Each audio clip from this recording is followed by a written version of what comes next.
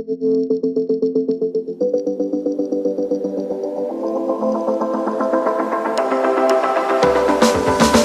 to the Tech Ed Podcast, where we visit with leaders who are shaping, innovating, and disrupting technical education.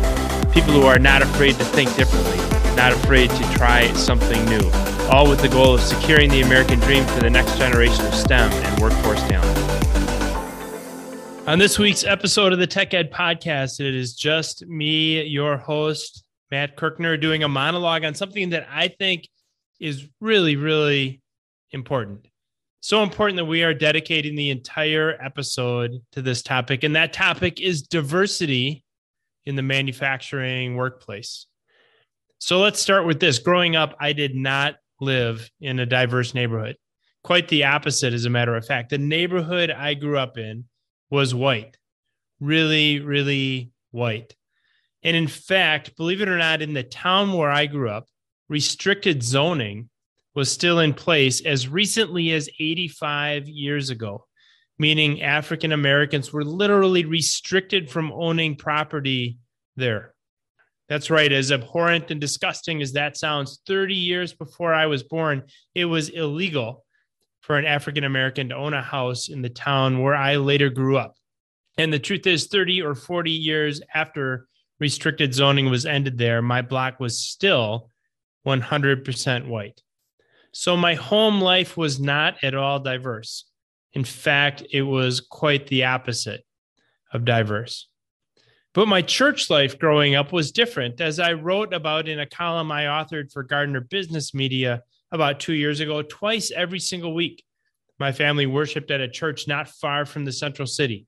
If you followed the race riots in the city of Milwaukee during the summer of 2016, just 6 years ago, that church that we went to wasn't too far from where the gas station was burned to the ground following the police shooting of Civil Smith. The membership and neighborhood of that church reflected the diversity of its community, and at least twice each week for 18 years, I spent time with my friends there. I also spent 6 years of my life as a Milwaukee County lifeguard, and for 2 summers, I worked at Central City locations. If you followed the Milwaukee race riots in the summer of 2020, so 2 years ago, in a matter of minutes, you could walk from one of those 2 locations at which I was a lifeguard years ago to the corner where a group tried to set fire to a Walgreens store during those race riots in 2020. There were literally days back when I was working at that location that if I wanted to see someone who looked like me, I had to go into the bathroom and look in the mirror. I remember being sick to my stomach, uncomfortable my first few days, but in time, my coworkers there at that pool as a Milwaukee County lifeguard, those coworkers became my friends. We were different from each other. We looked different. Our backgrounds were different, but we worked together just fine.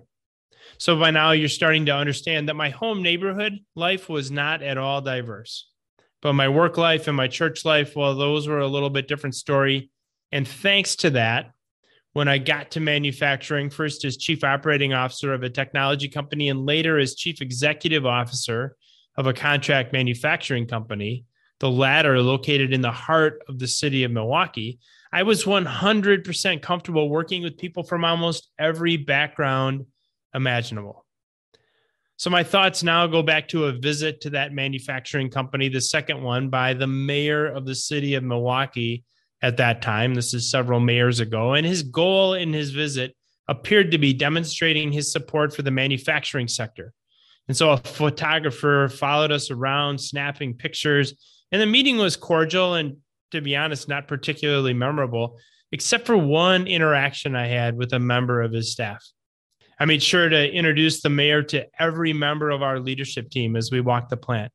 Following the tour and seated at the conference room table, a staffer looked me in the eye and asked a question that gave me pause for a minute.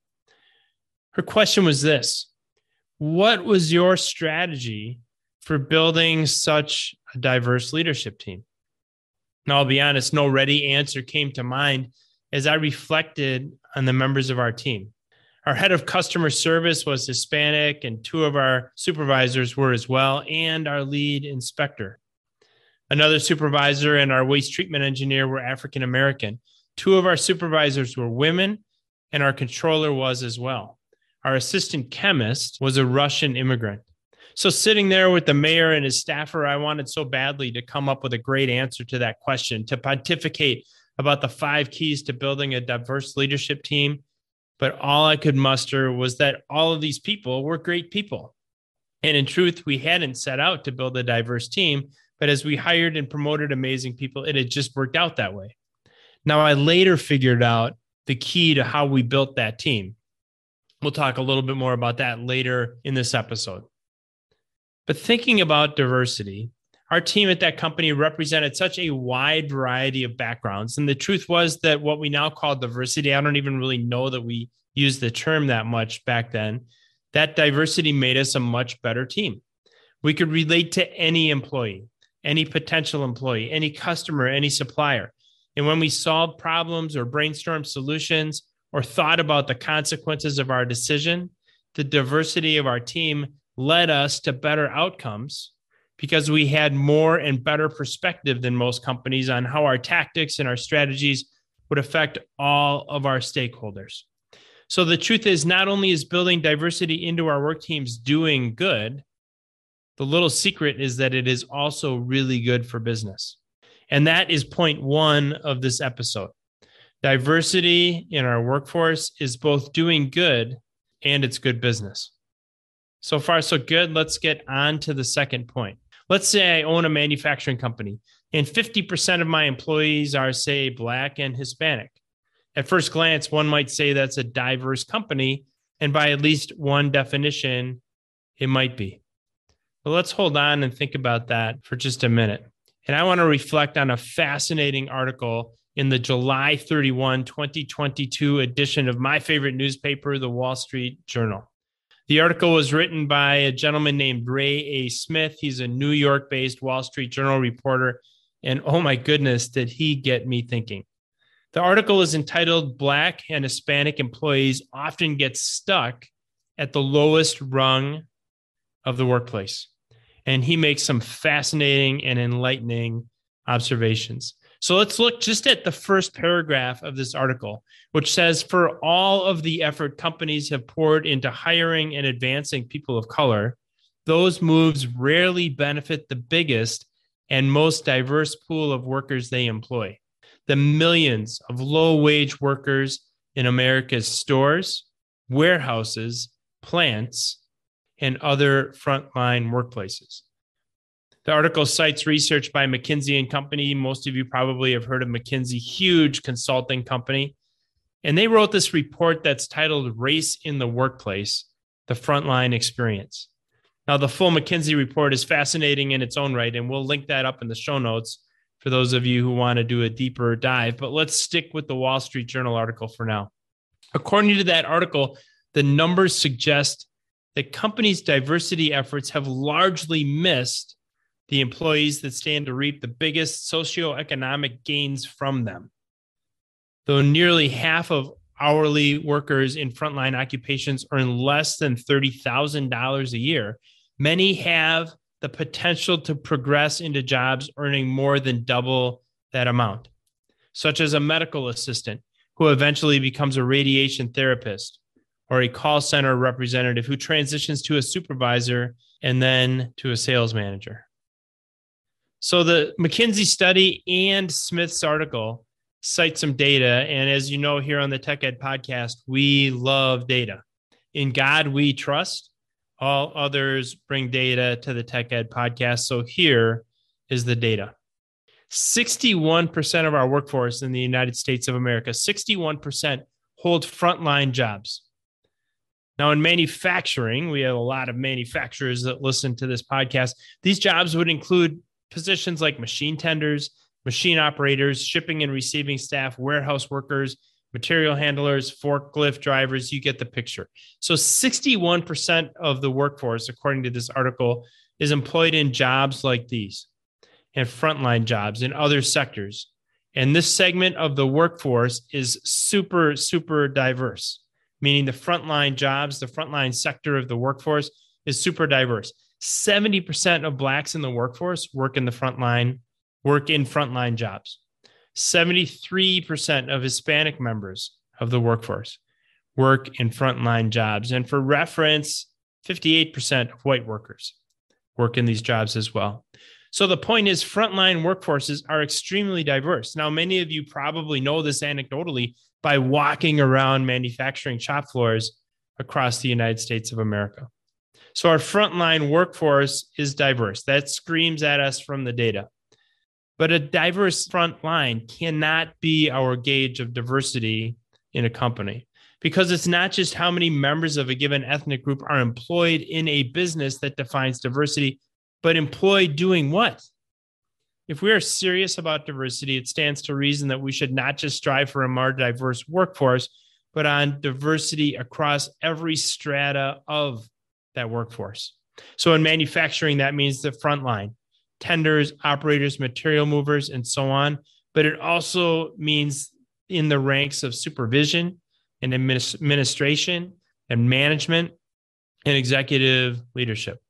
So how are we doing with regard to our efforts on workforce diversity? It turns out that it depends a little bit on who you asked. The Wall Street Journal article quotes Lorena Yee. I hope I'm saying her first name right. She is a senior partner at McKinsey, as saying, quote, only a fraction of diversity programs reach the front line. For the few that do reach the front line, workers are not buying them, end of quote. In fact, says the article, just 42% of frontline workers say their company's diversity efforts are effective. Just 42% of frontline workers say their company's diversity efforts are effective. But when you ask the average corporate worker, about 2/3 of corporate workers say their company's diversity efforts are working. Think about that for a minute. Ask the corporate types, and 2 out of every 3 say their company's diversity efforts are effective. Ask the front line, and barely 4 in 10 say they are. I wonder who's in a better position to know. So back to the Wall Street Journal article and why the disparity in perception between these two groups. The article again references Ms. Yee, the partner at McKinsey, as noting that the disparity is in part because they, meaning diversity programs, often fail to focus on the things that matter to hourly employees who want to advance, such as giving them skills building opportunities and showing the path to better paying jobs. So this is me again, not the article. Now we are on to something. If you want a more diverse workforce, you need to invest in skills training, both hard skills and professional skills. Back to the article, which makes it clear that hourly workers of color are not less ambitious than others. In fact, more than 80% of workers of all minority backgrounds, whether Black, Hispanic, or of Asian descent, say they want promotions. 80%. That compares with 69% of white frontline employees, according to the data from McKinsey. And according to that data, these workers report getting fewer opportunities to advance than their white colleagues. Opportunities like stretch assignments or entry into a skills training program. There's that skills training word again.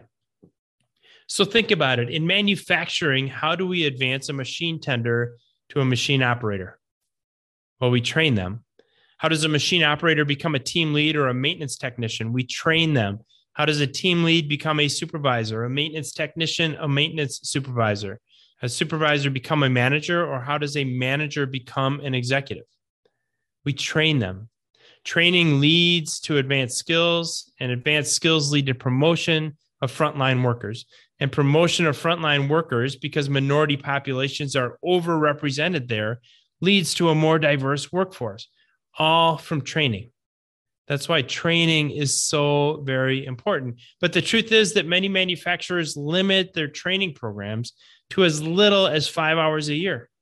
And for them, it's basically the OSHA mandated training: lockout, tagout, hazardous materials communications, confined space entry, all of the things that OSHA tells us that we have to train. 5 hours a year is all we're investing in training in many cases. Now, this wasn't always the case. Some data shows that in the 1970s, the average manufacturing employee received as much as 100 hours a year of skills-based training in their workplace. How did we get from 100 hours a year to today's 5 hours? Well, there's a lot of reasons for that, but the truth is most manufacturers do not have formal skills training programs, and they need to have them. It's one of the key solutions to the shortage of skilled talent. And based on what we're learning today, it is also the key to a more diverse workforce. So think back and recall my conversation with the mayor's staffer, the one in which I had no eloquent answer to their question of how we created such a diverse workforce. Well, there wasn't a singular reason of how we did it, but as I reflected on that workforce and on each member of our team who represented a minority community, here's what I found. Our head of customer service was Hispanic. He started with us as a sales supervisor on the manufacturing floor, and as he showed skill and promise, we trained and promoted him. 2 of our supervisors were Hispanic and 1 was African American. All 3 started as machine tenders, people loading and unloading equipment as entry level as a manufacturing job can get. And we trained them to do more. Our lead inspector started as an entry-level member of our quality team, and we trained her to do more. Our waste treatment engineer was African American. He started as a machine tender, and we paid his way through school to become a waste treatment engineer. Our assistant chemist, the Russian immigrant, she started out in a fairly entry-level role, performing titrations and making chemical additions to production lines. So while I had no ready answer for the mayor's staffer when she asked me her diversity question, the truth is that the way we created such a diverse leadership team was that we invested in our promising entry-level team members and progressively upskilled them into positions of greater responsibility. And that is how we create a more diverse workforce. Now, here on the Tech Ed podcast, you have heard from leaders who are making huge investments in workforce training. People like Ron Wanek, the chairman of Ashley Furniture Industries, Blake Moret, chairman of Rockwell Automation, Aaron Yakfeld, CEO of Generac, Austin Ramirez, the chief executive officer of Husco, Laura Kohler of Kohler Company, and the list goes on and on and on. These companies are investing in workforce training using highly advanced, highly efficient, and highly flexible, affordable, technology-driven training platforms and related third-party certifications. And this model is within the reach of every American manufacturing company. So this is a call to action for our manufacturing sector leaders. To corporate America, where 2/3 of our people say our diversity efforts are working, while 60% of our frontline workers say they are not. If you really believe in creating a diverse workforce and aren't just saying so because you think it's what people want to hear, if you really believe that diversity isn't just doing good, but it's also good for business, if you genuinely want diversity across every strata of your business model, from the front line to the front office and everything in between, if this is you, invest in training, upskill your incumbent workforce, and together we'll secure the American dream for the next generation of STEM and workforce talent, all STEM and workforce talent without regard to ethnic background or race. That's all for this episode of the Tech Ed Podcast. We'll see you next week. Thanks for joining us for this episode of the Tech Ed Podcast. If you haven't already, subscribe, leave a review, and if you like this episode, share it with a friend. New episodes launch every Tuesday, so listen in next week.